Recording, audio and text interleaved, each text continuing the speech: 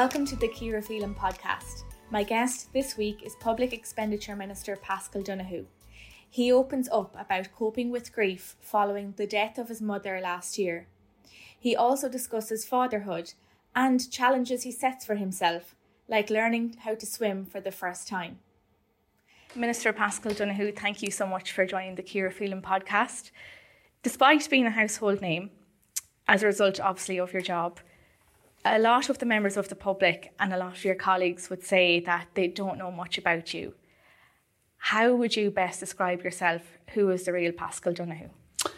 So, Ciara, great to be on the podcast. And I would describe myself as being an increasingly experienced permanent optimist, is how I would describe myself. As we'll go on to talk about in your podcast, have lots of experiences behind the scenes that have formed who I am as a public figure. And my defining view of every day, of every challenge, of everything I'm involved in is always that we can make progress, we can do better, we can get our way through things. But I also have been in public life now for quite a while. And I've been involved in lots of different things. So I'm not naive. I've got the scars. I've been through ups and downs, but I'm still always positive at the start of every day and still reasonably positive at the end of it as well. So you mentioned that you have had some scars, obviously going through life as many people would. How have they shaped you? And is there anything in particular that stands out that you think you learned a lot in life from and has shaped you as a person? Well, the defining experience for me, as I'm sure is the case for so many, is my childhood and the family that I grew up within. And I was incredibly lucky with the start that I got in life. I grew up in Blanchardstown, just off Clonsilla Road, in a hugely supportive and really hard-working family. And the background that my family gave me was one of a kind of a real focus on working hard and doing your best and being respectful of people as well, but was also one that was very appreciative of my own things about myself, my own quirks and my own interests that were becoming clear even then. So I'm not one of these people, Ciara, that at the age of 10 or even 20 decided they wanted to be a politician. I didn't have any such ambitions at a young age. But I did have other things that really defined me. Even at a young age, I was a really big reader and I loved books and the pursuit of life through books. And I also had very bad asthma. And because of the asthma in particular, I wasn't very sporty. And I was never a kind of a member of the kind of crowd or a member of a group. And as a young child, I guess in many ways, I was quite solitary because of the pursuits that I had, but amazingly lucky in my family and in my brother and how they recognised all of that and gave me a big start, such a strong start in life. And I'm very lucky to have had that. And those things that went on privately to completely define who I am. When you say that you had asthma as a child and you read a lot of books, that you mightn't be as involved in groups as young boys are at that age, although a lot of parents would wish that their children would be reading books a lot more than sometimes out in the pitch. Did that separate you from children your own age at the time? Was it lonely?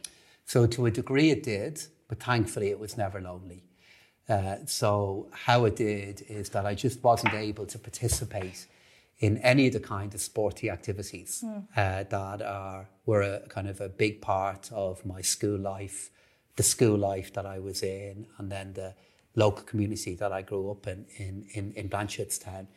And because of that, I wasn't part of that kind of communal experience that young boys and girls now, it's a big part of the lives of so many of them. But it didn't make me lonely because I had lots of other interests that filled up my life. That meant I never really had a feeling of loneliness, but I definitely did have a feeling of difference, of a little bit of separation. I don't remember the first goal I scored or the first point I scored or the first try I scored, because I never did any of that. But I can remember the first time I heard Bob Dylan. I can remember the first time I saw a Led Zeppelin album. I can remember where I was when I heard the Beatles and I saw the Sgt. Pepper's Lonely Hearts Club Band album.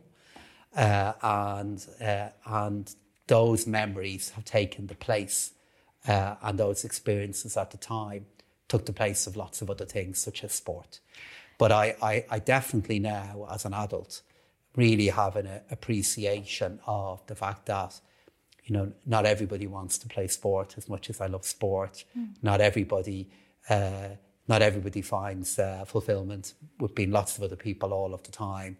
The person who's a little quieter, the person who's on the edge of things, is somebody you always have to be aware of. Going back to your childhood, what was your household like with your parents and your brother? Yeah, it's something that's dominated my life over the last just over nearly a year and coming up to a year and a half now, because my mum passed away last April, and it now means I'm at that point in life where both my parents are no longer with me. As anybody goes through losing a parent and then goes through the experience of when you've lost both and both are no longer with you, it's such a landmark moment in your life.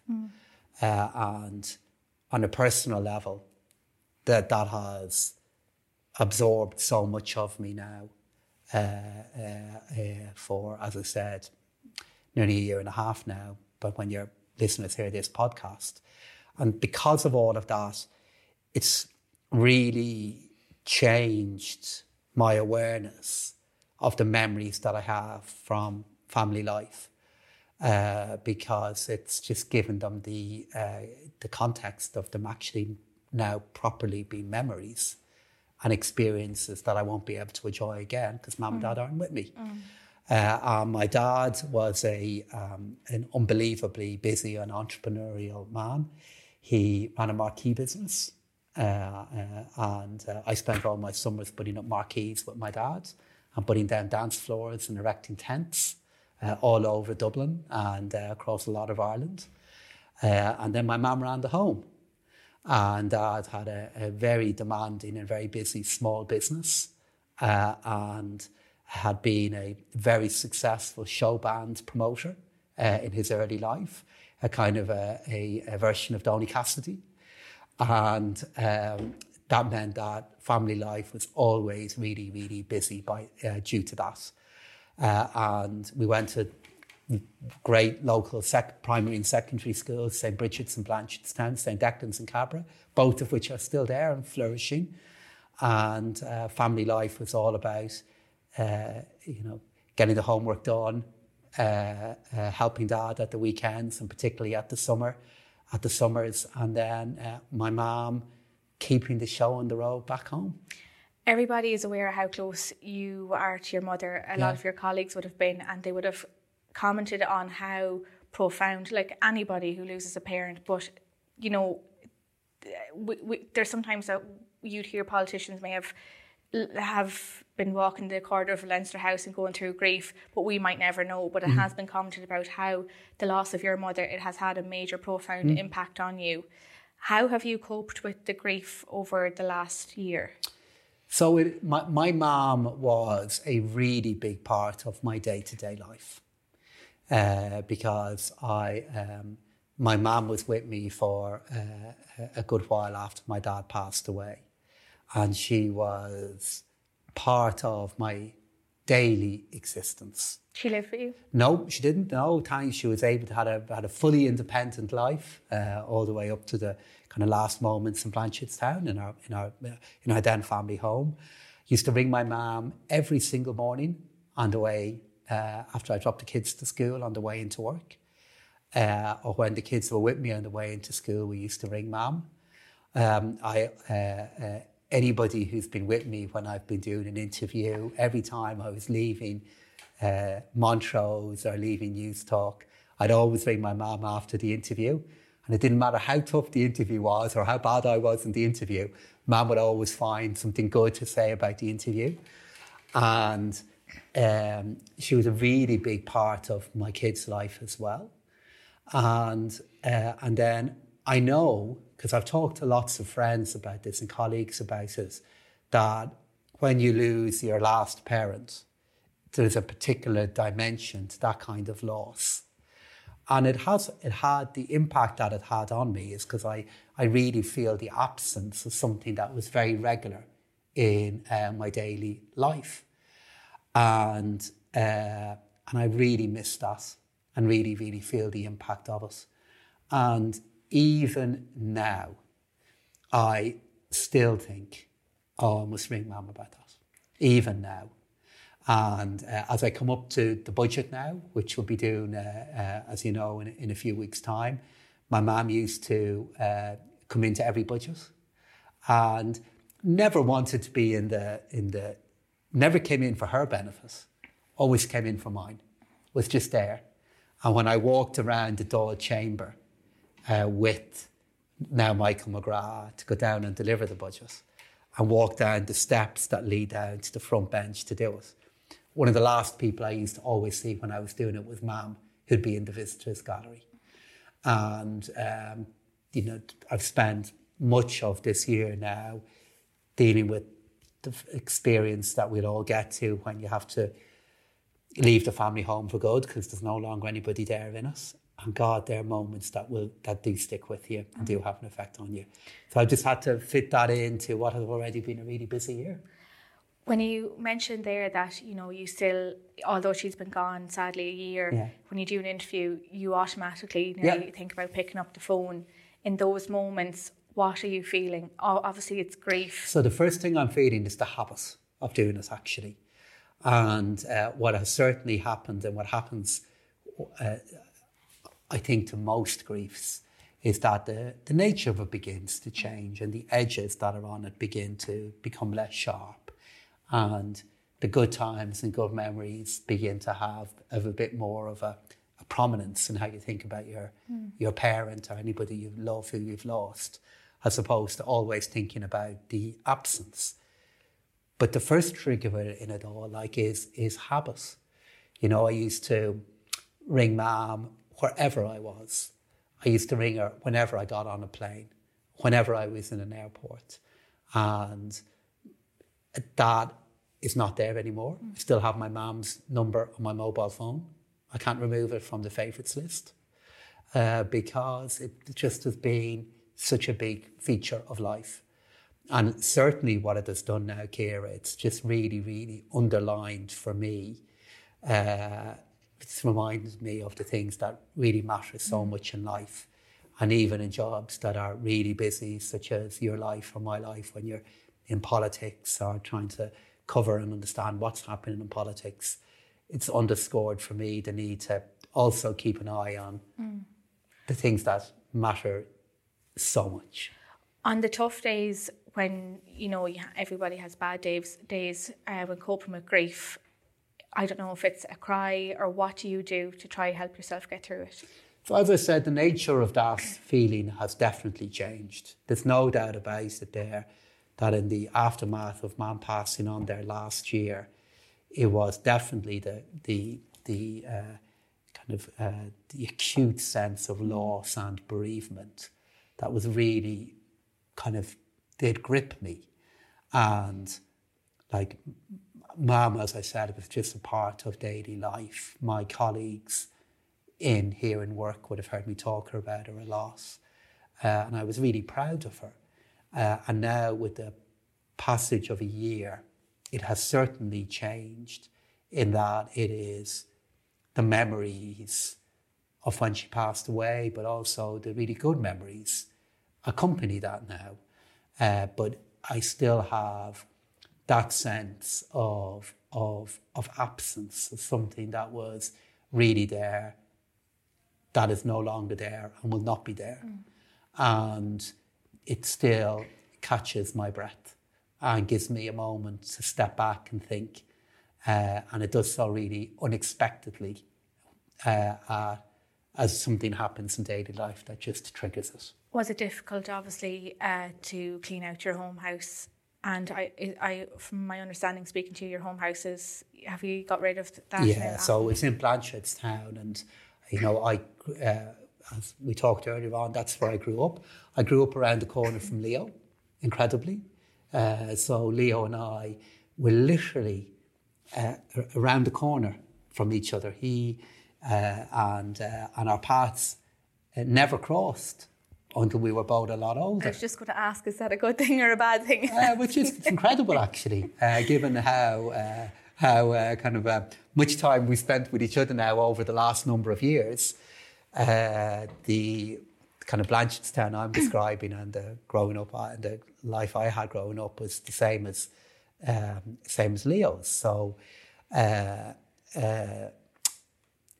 there's no doubt about it then, though, that those moments when you realise, your family home is empty and another family, somebody else should be living in it. Yeah. Like I found all of that really, really, really tough. And I did all of the things of removing Mum's belongings and all the choices about the home. I did all of that this year. And every week I would set aside a few hours and I'd go back home and I would do more. And what that did is it brought back again all the kind of different triggers, the smell, the bit of furniture, the memory. It just kept on being very, very present again. But equally, you get to a point where you realise the time is right and the home that is now a house needs to become a home again. And you get to that point. And there is a kind of a cycle in getting to that point as well. Was there anything that you came across while clearing out the house that, took you by surprise, or something that you really would have never come across before or want to hold on to? Yeah, there was actually. So my mum and dad were not hoarders at all. But they had kept lots of photographs from early in their life that I certainly cannot remember having seen before. And I came across that booklet when I was clearing out a wardrobe. And it was beautiful because I have it now. And it's memories of my parents before I was even around, before they had me. And that came as a big, nice boost in the difficulty of doing all of that. Because as anybody will know who's gone through this, going through your parents' belongings and their clothes and all of that it's just really not nice. Sorry for your loss. Thank you. Back to your earlier years, you moved to the UK to work in your mid-20s? So I moved over there in my early 20s and I went over to work for Procter & Gamble, the consumer goods company. And I went over to work in sales for them. So the first time I ever drove a car on my own was driving around a Vauxhall Cavalier around the M25. And I started off my working life responsible for the sale of Pampers nappies and Daz washing up powder to independent cash and carries in East London and Birmingham. And I spent 2 years doing that. And literally my job was to persuade very, very successful business people who ran very big cash and carries to buy a truck of Pampers or to buy a half a truck of fairy washing up liquid. And that's where I really cut my teeth in commerce and business and the outside world. And then I ultimately ended up with P&G for nearly a decade. And I had an amazing experience with them and a brilliant time living in England. Were you confident in your 20s then? Because that's sales and you'd have to have the gift of the gab. Now, a lot of people say politicians do anyway, but were you confident in your mid-20s when you were doing that job?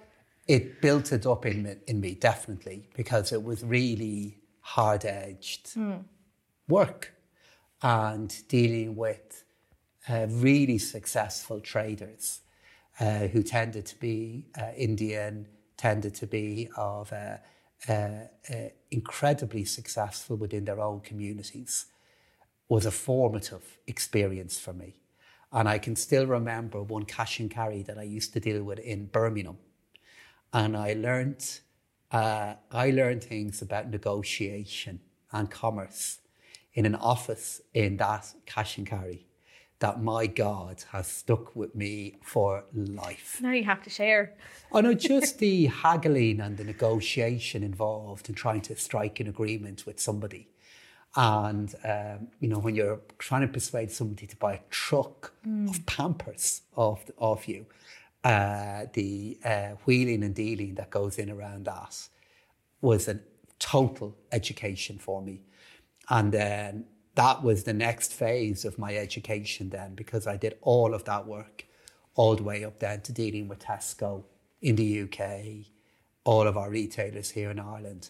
And I did that, as I said, for nearly 10 years, and I loved it. And it was the formative experience for me doing all of that. A lot of people listening would love to hear your pitch for a cash and carry to buy half a truckload of Pampers. And I also had the experience of selling Sunny Delight. All of those, you name it, from Head and Shoulders to Sunny Delight to Ariel. I did it all. And it was, really developed your ability to be able to sharply communicate, but more than that, to listen to the person who's on the other side of the desk. And there's no doubt about it, I wouldn't be able to do what I've done in politics if I hadn't had those experiences in Birmingham and in Essex. And in the UK, that's where you met your wife? Indeed. So Justine at that point was working for Procter & Gamble as well. Okay. You moved back home and you've two kids, 16 and 18, their ages? They're growing up very quickly at the moment. How has fatherhood shaped you? So it is I guess if we were talking about the loss of a parent and parents, and one part of the continuum of life, the next part of it then is becoming a parent yourself.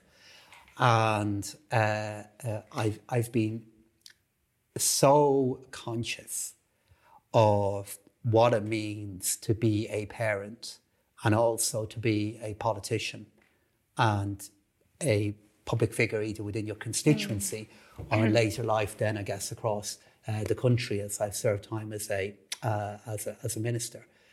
And it has really made me focus an awful lot on how I could make sure that my political life fitted into my life as a parent and as a private person, rather than the other way around. So dropping the kids into school every morning was and is an essential part of kind of daily life for me that I always worked really, really hard to protect. Does the job impact family life in terms of, they're at the age where they probably see a lot on social media? I don't know, do they get, sometimes nonsense from other kids in school? Has your job impacted your family life? So the biggest way in which it has impacted it is are the hours that I work, and how what impact that has on your presence at home, and that by some way is the biggest impact. And this is please don't misunderstand what I'm saying here. This is not a complaint about the hours that I work, because I love what I do and I'm really lucky to do it. And you only do it for a while in your journey through life. But I do work, I work very hard every day. And it, has meant that since in particular I became a minister, I'm never around at night and in the evening, because Monday is the night before cabinet, Tuesday, Wednesday, I'm in the Dáil, Thursday afternoon into early Thursday evening. There's normally cabinet subcommittee meetings, and then you've a commitment, normally somewhere in the country, and then Friday are my constituency days.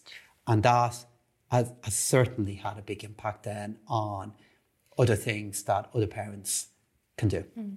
Do you carry some guilt because you're not there in the evening times? I don't, actually, because it is a conscious choice that I make, and it's one I talk to my family about. And they have supported me in the choice that I've made, and I try to make up for it in other ways. So at the weekend, I am fiendishly dedicated to trying to protect the majority of my weekend. And I suspect notorious for phone calls that I don't return until a Monday morning, and for my reluctance to do a huge amount at the weekend, because that is the time in which looking after my own well-being, and more to the point, being with the family, is where I have to play catch up, and I do. How do you look after your own well-being? Do you exercise? Is it, I don't know, something that you do in the evening times? I see, obviously, listeners to this podcast can't see, but you have a lot of figurines here. Is that something that you get escapism out of? So something I have become even more conscious of in recent years, both as I get older and also because there is wear and tear in politics, as there is in any job. But I guess the difference to it in politics is the wear and tear and the kind of impact of attrition normally happens in the public eye. So it is something I've definitely become more conscious of. So what do? I am a really big reader, and I read every night for 20 to 30 minutes before I go to sleep. Doesn't matter where I am, what I'm doing. I always have a bundle of books with me, and that's my time that looks after my own mind and soul before I go to sleep. We talked about the weekends and what I try to do there. Even though I didn't play sport, Ciara, I'm mad into it at the weekend and following what is happening. I'm a demented Tottenham Hotspur fan. I'm a really big follower of my local GAA club, Nafina, and I go around to Bows when I can. That's a little tricky because it tends to be on a Friday night, but I still go when I can. And then I also set myself a project every year, something that I try to do for myself in my own personal time. So this year I'm learning how to swim. So I've been getting swimming lessons every week since around April. And I'm working on my front crawl and working on my breathing. And I am really devoted to that now. And I swam for my first time in the sea. Now, I didn't swim too far, and I was well in my depth. And that's been a really enjoyable thing for me to do now. So that's very interesting. So you didn't swim or couldn't swim as a child? It goes back to what we were talking about earlier on. I mean, my asthma gave me a certain kind of view about kind of sporting activity and physical activity, and I just couldn't really sustain anything for too long. And that's really the main reason I never did it, because I've never been, I've always been very respectful of water, but I've never been kind of scared of us in the way that I know some people can be. And then just for some reason this year I said, God, I have to crack it. So I jumped into the deep end of the pool for the first time there 3 or 4 weeks ago. And then, as I said, once or sometimes even twice a week before I go into work, I go for my swimming lesson. And I've got this fantastically patient and generous and kind friend who's instructing me in how to swim. He's kind of like an athletic Yoda, and he's helping me do it. And I'm plugging away at that at the moment now. And I had a goal of trying to be able to do one length, which I've now done. And I've now set myself another goal for Christmas of what I want to do. Do you feel it's been great for headspace? I feel it has been great for headspace, but you know what? It's physically tiring. Oh my God. And I remember one morning I had to do a debate of no confidence in the government, and I had to be one of the first government speakers to do it. And I'd booked my swimming lesson. And I said, I'm going to stick with my swimming lesson because it was early anyway. It was 7 in the morning or 7:30. So I went and did my lesson, then got ready for the motion of no confidence, and then spoke. And I tell you, halfway through that morning, I really felt the toll of that swimming lesson. And that's also, though, a nice thing, because to feel that level of physical exertion and the tiredness after it is a great thing to be experiencing at my own point in life now, and it's great. And to experience the impact that breathing has on your ability to float. This has been a big insight for me to be getting at 48, and I'm all the better for getting it. Very briefly, what was your project last year? My project for last year was actually a reading project. So last year I set myself the goal of reading and listening to Ulysses by Joyce. And I stuck at that for a year and did it. And then, so that was a very different one to the one that I have for this year. And equally rewarding, but equally difficult. You spoke there about wear and tear of, the job. And earlier this year, you were at the centre of a political controversy over your failure to declare your election expenses. Yeah. It was very visible seeing you walk around Leinster House that this had really knocked you. Personally, how did it impact you? Yeah, it was a massive disappointment to myself that I let it happen. And even though, I know that came across at the time, because I'm a stickler for trying to get all these things right, and thought I had everything right, and then trying to exactly pin down what happened a few years ago and the detail of everything was really, really, really hard to do. And once I realised that I had made this mistake, trying to get it exactly right and fix the problem and change the submission that I'd made to the Standards and Public Office Commission and then explain it, was just something I never thought would happen to me, but it did. And at the same time, I made the case for it then, and I'll make the case for it now, that there was a need also to kind of recognise the proportionality of it and exactly what happened and the nature of the mistake that I made. And I also made the case for that as well in the public debate around us. Did you have sleepless nights over it? Did it, when you went home in the evening times, how you dealt with it at home? So I certainly had moments in which I slept a little less than I normally would. But, coming into days like that and then other moments of difficulty and you're tired before the day begins is a recipe for things getting really, really, really difficult. And I still managed to get home, rest, take my mind off it and go at it again. Do you fear that it may have damaged you politically? Because a lot of people, and you're aware of this yourself, that people would describe you that you're squeaky clean and that, this was something that a lot of people might take very seriously, and another crowd would say that, it was a mistake, it shouldn't have happened, but they wouldn't hold it against you.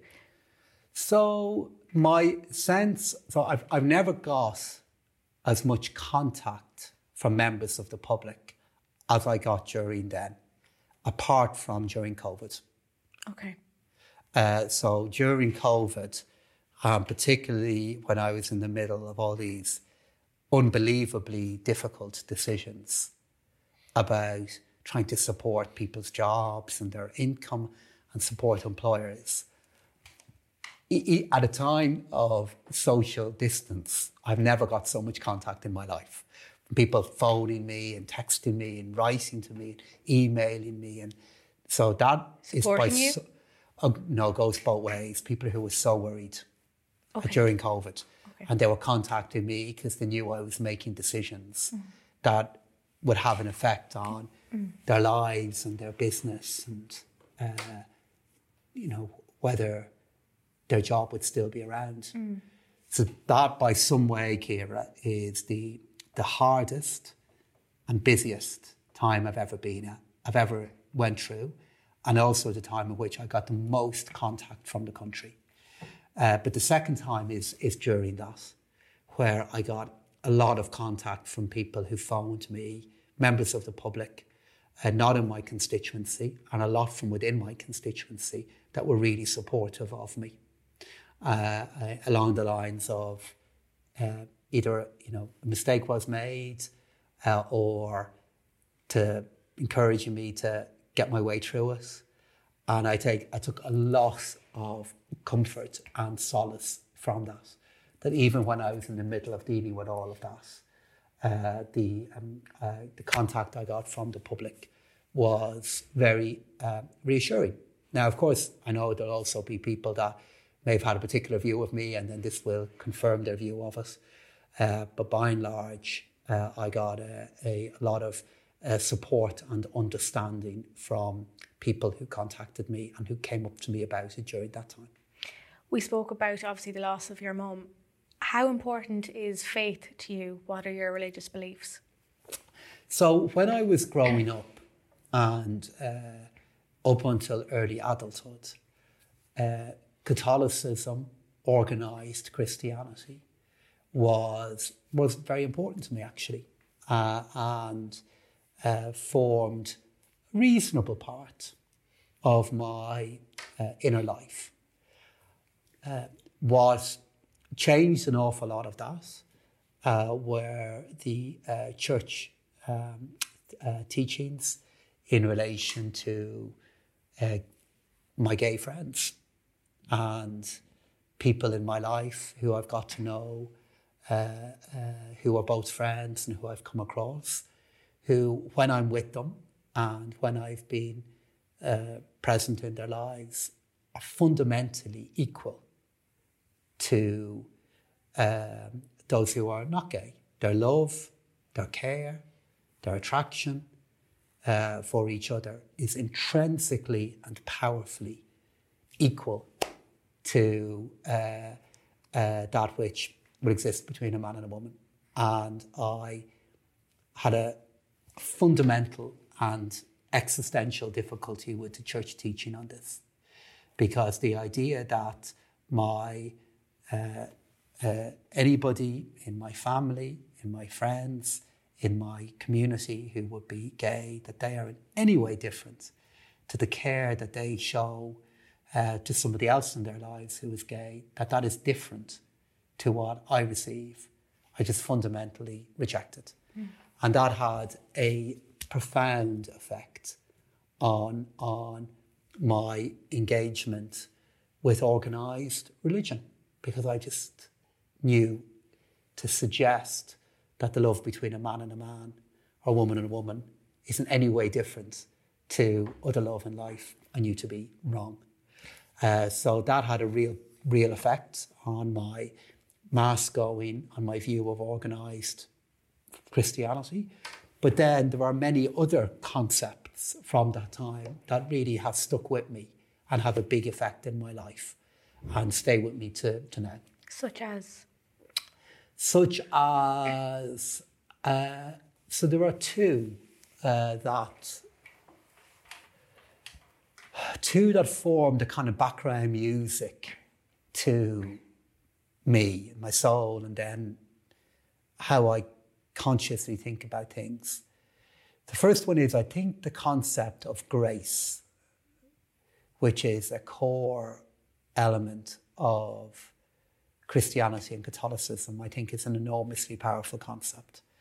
The idea that we are in some way severed from a benign and loving God due to our imperfection as humans, but we are still loved despite that imperfection and despite the severing, I find an enormously powerful concept, because it really reminds me and demonstrates to me that the human condition and all our fragilities and our imperfections and all the things that we get wrong still coexists with the ability to love and the ability to be loved and to be respected.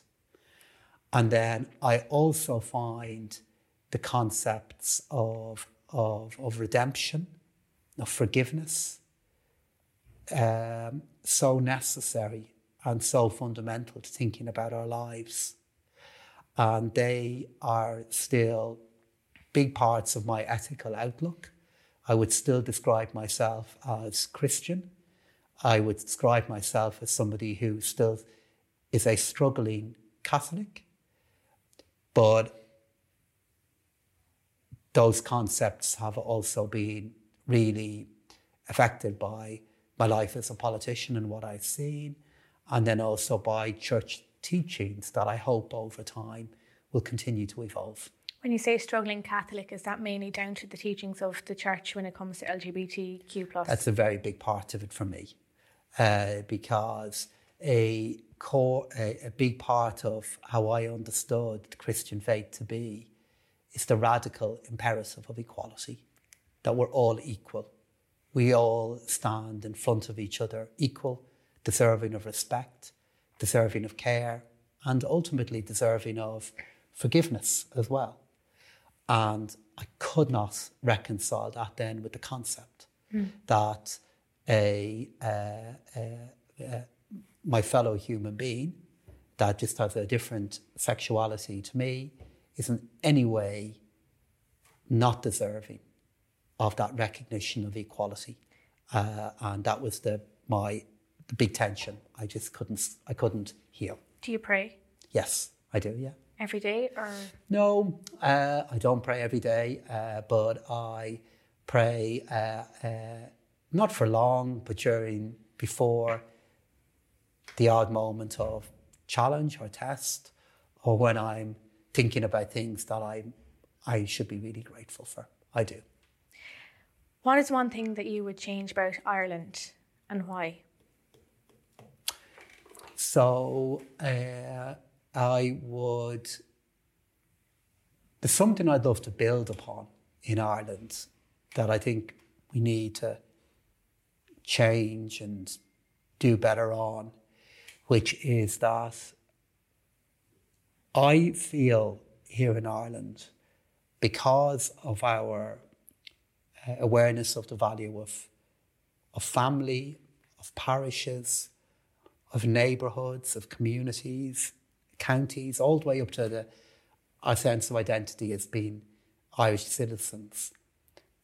There has always been a great care for your neighbour, care for somebody else, a recognition that we're all interdependent on each other, that manifests itself on calling on a neighbour if you don't see them.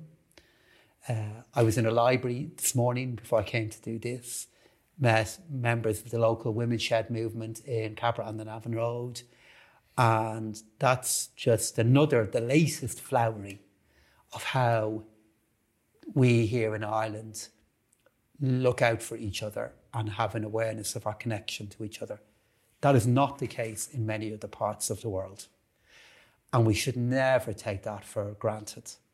And I can just see the forces of polarisation and rancour.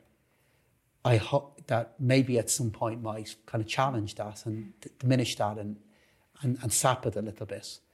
And if there's one thing that I would like for us not to change, is that bit. And to be aware of it and kind of keep at it. Because during COVID was the secret sauce of how we got through everything. And I think it is one of the qualities that makes this a very special part of the world to be in. And finally, a piece of advice you would give to my next guest or to somebody, or a motto that you live by. Never give up, never give in. Minister Paschal Donohoe, thank you for joining me today. That's it for Series 1 of the Cura Phelim podcast. Thank you for tuning in, and a special thanks to all my guests and to my colleagues Jim Coughlin, Tiernan King, Evan Rodriguez and Sheila Riley for their work. Take care and chat soon.